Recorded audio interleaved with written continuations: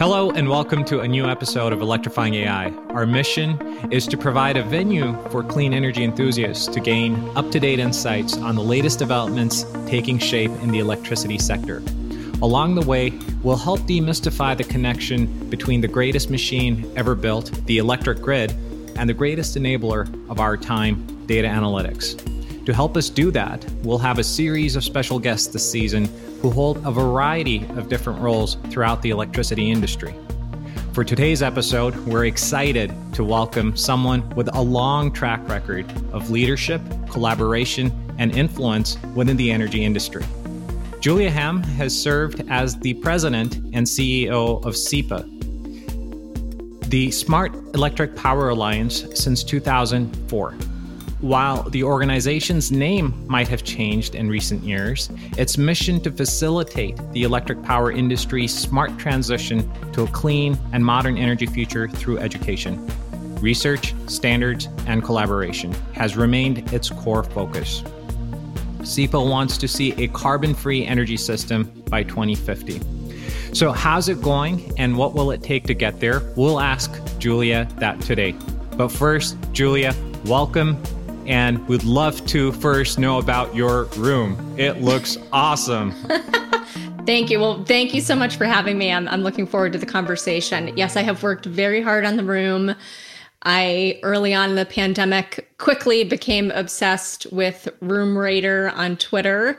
And so, spent the first few weeks of the working from home during the pandemic getting my space cleaned up and ready. And I finally felt like I was ready. And I submitted myself, an image of myself to Room Rater. And I was so excited to get a 9 out of 10. But then I, of course, became obsessed with I need to get a 10 out of 10. So then I spent multiple weeks after that adding the plants and the light and the SEPA logo behind me and sort of changing what was on my bookshelves. And finally felt like I was ready after probably 2 months. It probably took me another 2 months to get ready to finally resubmit. And I did it. I got the perfect 10 out of 10. I've got my little Room Rater pineapple behind me. So it is maybe sadly, possibly the highlight of the very unfortunate pandemic for me. Yes. So Room Rater, I take it that's a website where you can submit pictures and people, I guess, judge on the quality of the room? Yeah, it's not even a website. It's just two people. It's one Canadian and one American. And I don't even know what their backstory is, but they normally are rating people who don't usually submit themselves. They're actually typically rating people who are actually on TV getting interviewed. But okay. I think people like me sort of started picking up and submitting themselves to get rated. Okay. So it's just fun. They rate the rooms, but they also have some entertaining political commentary often that goes along with it. Interesting. Well, we can definitely take some lessons from you on that. I would love to.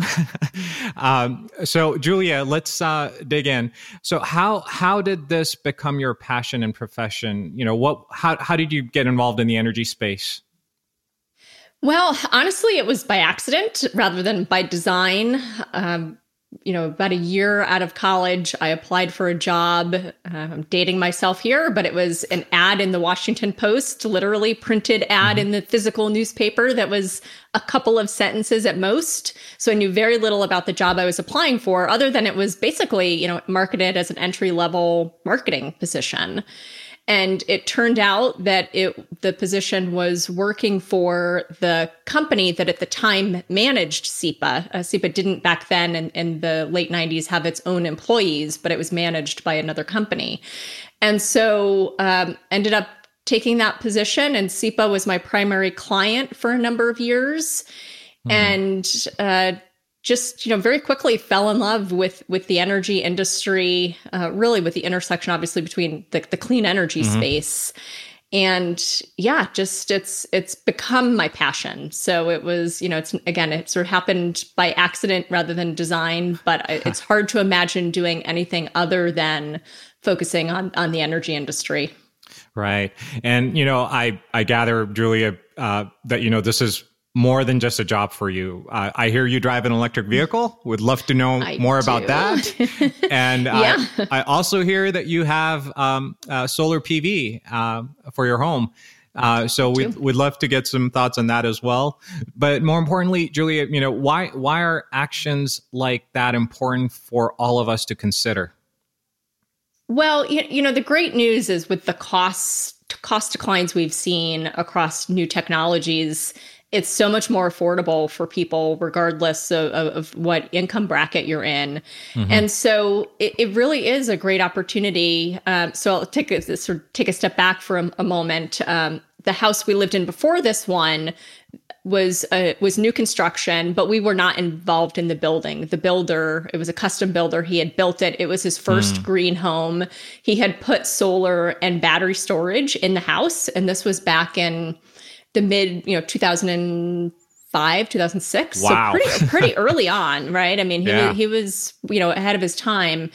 And so we bought the house, and again, I was at SEPA at that time, so it was an added bonus for us to be able to purchase a home that already had solar and storage. But it was just such a great, and since then we've moved and we have built a new house, and it does have solar on it as well, but we don't have batteries because honestly, where we live, the power almost never goes out. But I will tell you, when we were in that first house where the builder had put the system on, there were a couple of major snowstorms actually that had resulted in the power going out. And we were fortunate. We were, the only house in our neighborhood that had the refrigerator on and had a couple of outlets that were functioning because we had the solar and the batteries. And so especially as we see increasing extreme weather events as a result of climate change, having the ability to be more independent, I think, is very attractive. And there are more and more options for customers, right? I mean, whether it's working directly with your utility to understand what options your utility has for you as a customer, or it's working directly with a technology provider, there's just so many options. And same thing with EVs, right? We were a relatively early adopter buying our EV a number of years ago, but it's just so exciting to see the number of models that are now starting to come out, the commitments that the OEM car makers have made to transitioning all of their models over time in the not very distant future to all be electric is just so exciting. So what electric wheels are you driving?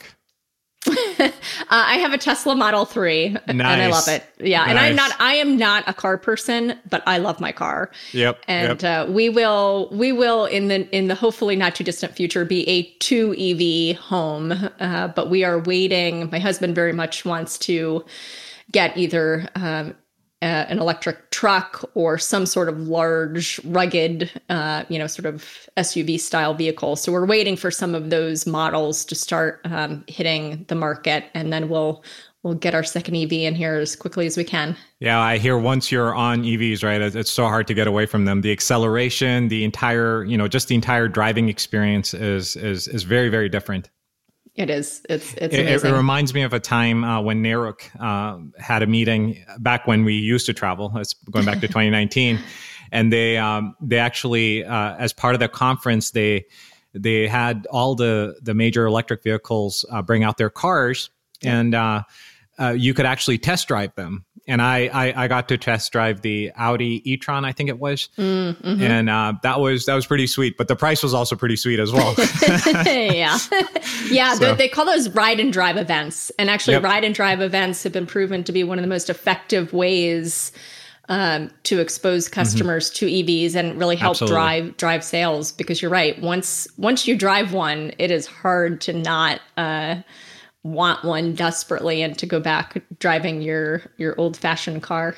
Absolutely. So Julia, when you think about the year ahead and maybe even the next 30 years ahead, what are some of the big energy issues on your mind? Is there much overlap between them from a short-term and a long-term priority type perspective? Good question. Well, so the way we think about things at SEPA is really through 3 pathways of focus. And obviously, we've chosen those 3 pathways because we think that they are critical areas of focus for the industry. And so those are, the first one is regulatory and business innovation. And that really is focused on the fact that within the electric utility sector, both the way utilities operate and the way the bodies that regulate them operate, investor-owned utilities are just a portion of the utility sector, but they serve a very large portion of the country. So the investor-owned utilities are regulated by state public utility commissions. And so both the way utilities operate with their business model and the way they're regulated by their commissions were designed when the power system was very different, right? When the normal way for things to be done was large central station power plants that produced electricity, and then that electricity flowed one way through a wire to customers. Pretty simple. But now the system is so much more complex with customers, with all the things we've been talking about, with EVs, solar on rooftops and other places, and batteries in people's garages. All of these things change the dynamic and really allow a much more important role for customers in this equation. And so we really do need to see increased innovation and evolution of utility business models, as well as the way that state regulatory commissions operate, both in terms of their processes, the practices, the tools that they use, as well as the actual regulatory construct that ultimately drives utilities' decisions. So that's the first big area of focus for us.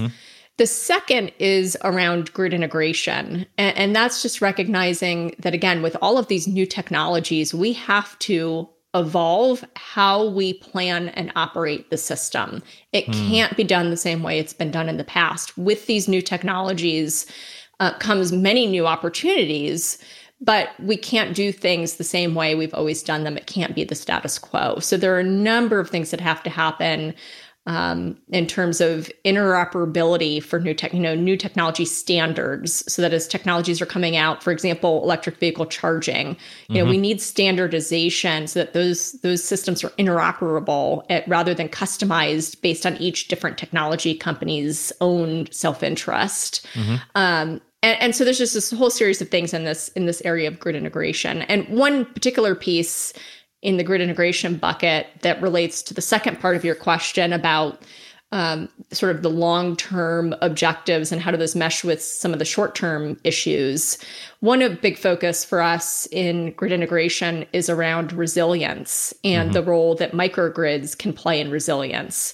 So important distinction, people often, even in our own industry, sort of mix up the words reliability and resiliency. Reliability is essentially keeping the power on, making sure it doesn't go off. But resilience is how quickly and how well do you bounce back if it does go off, or how do you manage in a case where there is an event where the grid has to go down. And so we're spending a lot of time thinking about microgrids, the role of microgrids, and obviously with recent events in Texas with the severe snow and ice and cold and all of the blackouts that resulted in. It's just yet another example of, I think, the important role that microgrids can play to make sure that that all customers aren't left out in the cold or the dark, but there are at least some localized areas that can have power when the larger grid goes down. So that's one very specific example, I think, where our long-term focus is very critical to the near term. And then the third big area of focus for SEPA is around electrification. And that is a focus both with the transportation sector, but also increasingly starting to think about buildings. So as the country's power supply becomes cleaner and cleaner and cleaner with the additions of more and more renewable energy, it makes sense that we should be looking to transition our transportation system to electricity so that our cars, our trucks, our buses, that all of these vehicles are powered by clean electricity from the grid rather from fossil fuels. So those are the big areas where we're focused on. Obviously, there's lots of subcategories within all of that, but those are really the places where we feel as though, in order to get us to this carbon-free, while our vision is a carbon-free energy system, SEPA's day in and day out work is focused on helping the electric power sector with the piece that they have to contribute to that energy system decarbonization. So that's what we're up to. So Julia, you talked about the electrification piece, which is absolutely, it's growing very, very quickly, and there's a lot of interest in there, and it's also very much in line with the decarbonization mandates that many governments around the world have now.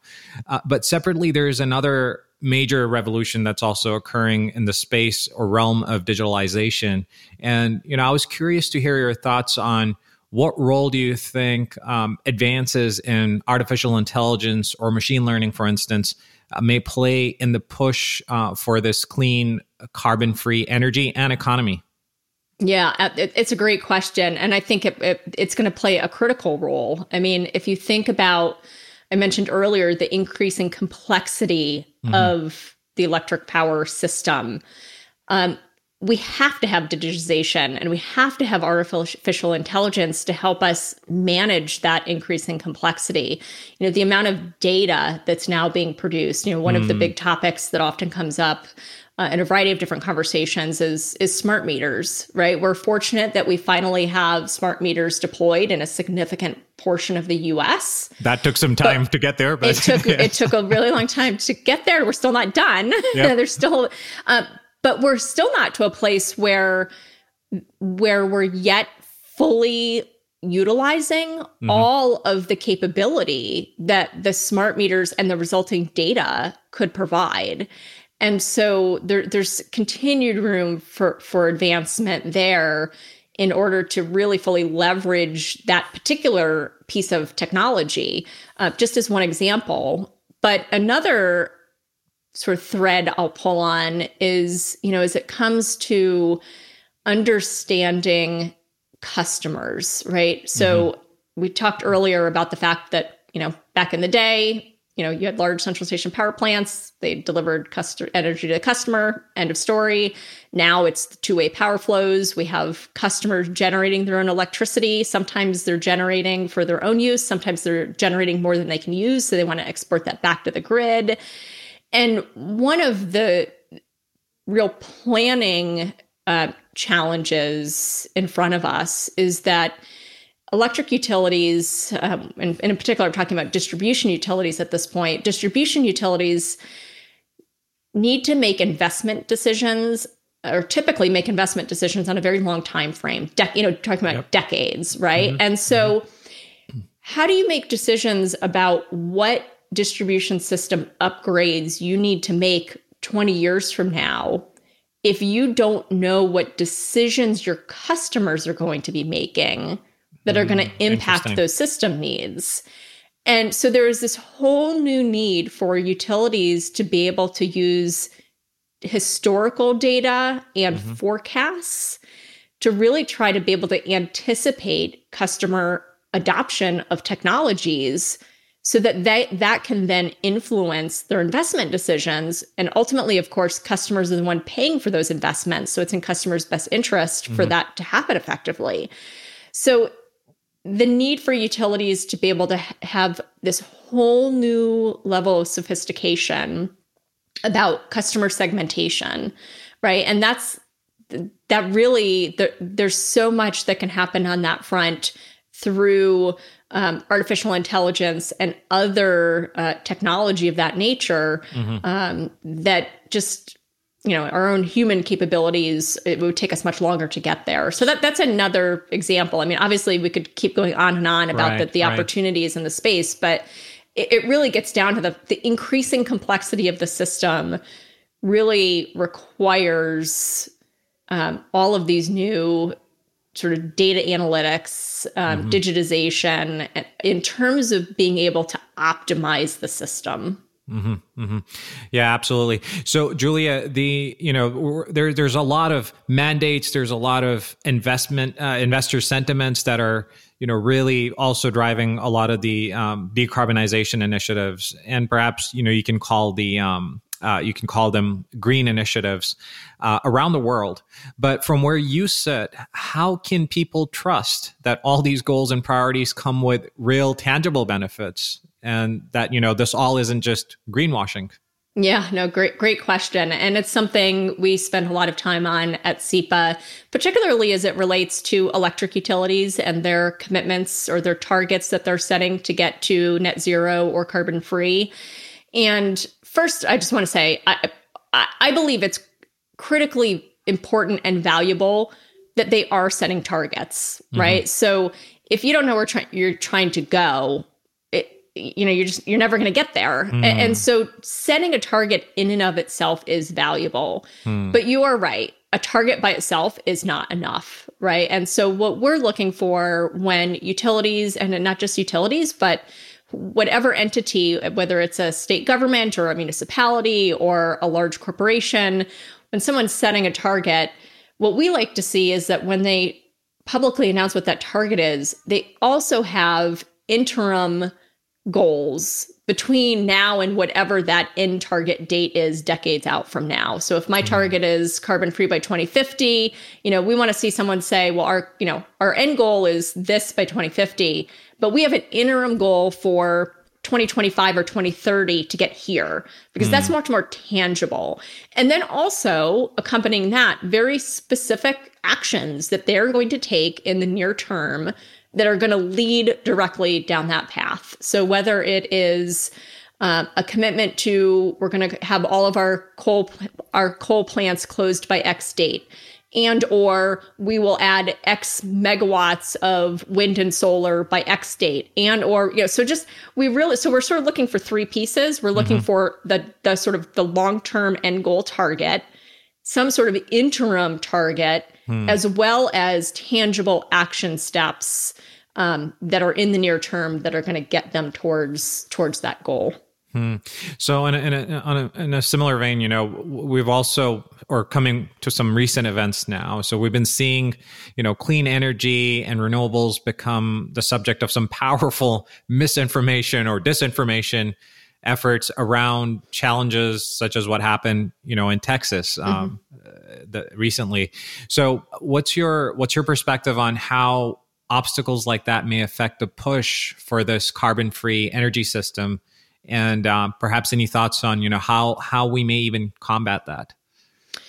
Well, the good news is I believe we've reached a tipping point, right? So I don't think there is any going back from here. There may be detractors who are successful at slowing things down a bit in, here or there. But as a nation, and honestly, I think as, the majority of the globe, we've reached the tipping point where it is obvious that we're moving in this direction, and it's happening in all levels, right? It's happening now, thank goodness, at the federal level here in the U.S., but it's been happening at the federal level at other, in other parts of the world for many years.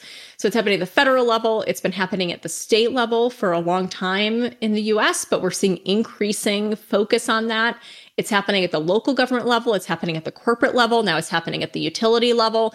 So it's just, it's unfortunate that there remain people who believe we don't need to go that direction. And they're going to, obviously put forward their best effort to try to slow things down. But we've got the momentum, right? I mean, especially now with the Biden administration being on the same page and really aggressive, not just on the same page, but really aggressively, moving in that direction is just going to, I think, ultimately those detractors are going to be fewer and fewer, or at least less and less successful in their efforts. Yes, and I think legislation is going to play a major role in that too. And I for one, am looking forward to some more executive actions coming on climate change. But we'll stay tuned for that. Julia, this has been a terrific conversation. Thank you so much for your insights and your time. And we're so grateful that we got this opportunity to connect with you today. Oh, thanks so much for having me. It's been fun. Absolutely. And we look forward to having you again sometime soon as well. So thank you again. Here's a reminder for our listeners that they can find Julia on Twitter at Julia Hamm, and they can learn more about SEPA at sepapower.org. That is SEPA power.org. Okay, Julia. So here is one last curveball for you. Oh boy. We're building an electrifying AI playlist on Spotify. during season 2, and you get to pick a song. So what is that song going to be? Oh, see, this is what you don't know about me. I'm horrible at this sort of thing. Honestly, like a really quick story. I mean, like, honestly, I was in a long car ride once with a friend, and he was like, what are your top 10 songs? And I'm like, I can't even think of one song. So I don't know. I'm going to have to get back to you on that. Okay. I was going to say there's some bonus points too if it includes power or energy or electricity somehow. I know. Yeah, it's just you hit right in my weak spot with that question. Well, that's fine. So for our listeners and for Julia now, we would love to hear what song do you want us to include, and you can leave your music suggestions in the comments or tweet them to me at the Electric Sal, and we'd be happy to get that included. We might just include your pick and send you some cool electrifying AI swag as well to say thank you. So, folks, that is all for this episode. We'll see you again soon. Be safe, and we'll be back. Thanks.